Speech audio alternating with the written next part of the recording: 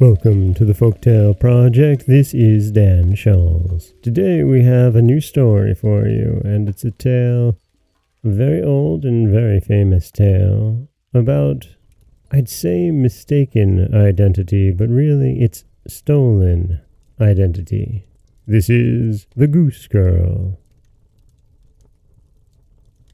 Once upon a time, an old queen whose husband had been dead for many years had a beautiful daughter.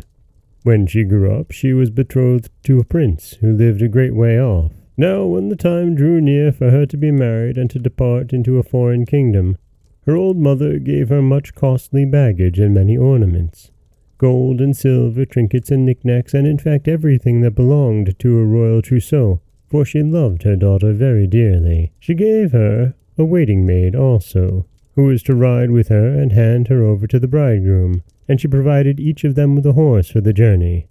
Now, the princess's horse was called Falada, and could speak.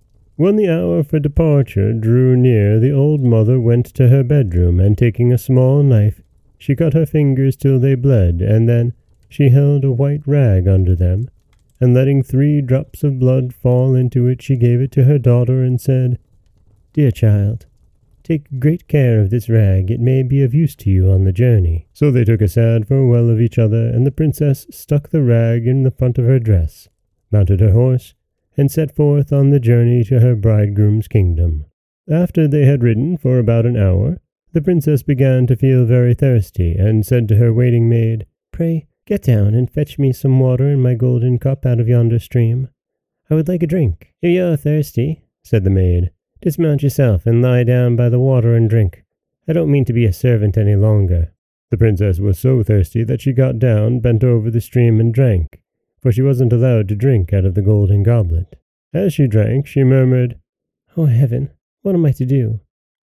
And the 3 drops of blood replied, "If your mother only knew, her heart would surely break in 2. But the princess was meek, and said nothing about her maid's rude behavior, and quietly mounted the horse again. They rode on their way for several miles, but the day was hot, and the sun's rays smote fiercely on them, so that the princess was soon overcome by thirst again. And as they passed a brook, she called once more to her waiting maid, "Pray get down and get me a drink from my golden cup." For she had long ago forgotten her maid's rude words. But the waiting maid replied, even more haughtily than before, "If you want a drink, you can get down and get it. I don't mean to be your servant." Then the princess was compelled by her thirst to get down, and bending over the flowing water she cried and said, "Oh heaven, what am I to do?" And the 3 drops of blood replied, "If your mother only knew, her heart would surely break in 2. And as she drank thus, and leaned right over the water, the rag containing the 3 drops of blood fell from her bosom and floated down the stream, and she in her anxiety never even noticed her loss. But the waiting maid had observed it with delight, and she knew it gave her power over the bride, for in losing the drops of blood, the princess had become weak and powerless. When she wished to get on her horse Falada again, the waiting maid called out, "I mean to ride, Falada, you must mount my beast." And this too she had to submit to. Then the waiting maid commanded her harshly to take off her royal robes and to put on her common ones, and finally she made her swear by heaven not to say a word about the matter when they reached the palace, and if she hadn't taken this oath, she would have been killed on the spot. But Falada observed everything, and laid it all to heart.